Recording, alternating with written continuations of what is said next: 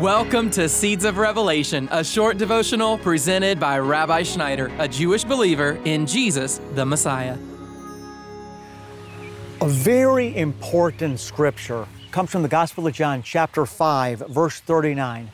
Yeshua is saying to the Pharisees, who just spent all their time studying the scriptures, he said to them, "You search the scriptures because you think in them you have life. Yet it is these that bear witness of me.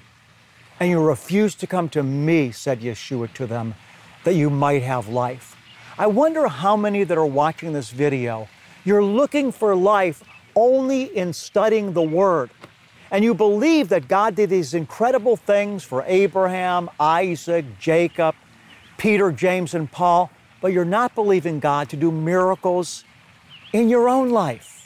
See, this was the problem with the Pharisees. They studied the scriptures, but they were studying the scriptures, they were bound by the letter, and they didn't have a relationship with God in the Spirit. But the same Spirit that raised Jesus from the dead is at work in the lives of His followers today. Some people, they believe that, the miracles have stopped. Once the Bible was written, then God stopped doing miracles. It's called cessationist theology.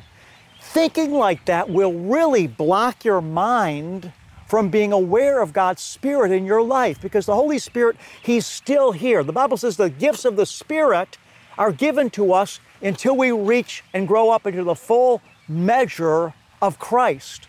And none of us are 100% yet completely conformed to Christ's image. So I want to encourage you today to do the same thing in concept that Jesus was encouraging the Pharisees to do.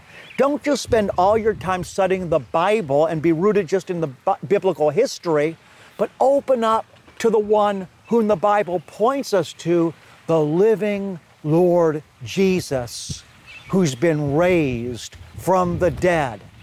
And He wants us to eat His flesh and drink His blood so that He can bring us His goodness, so He can impart Himself to us in power today.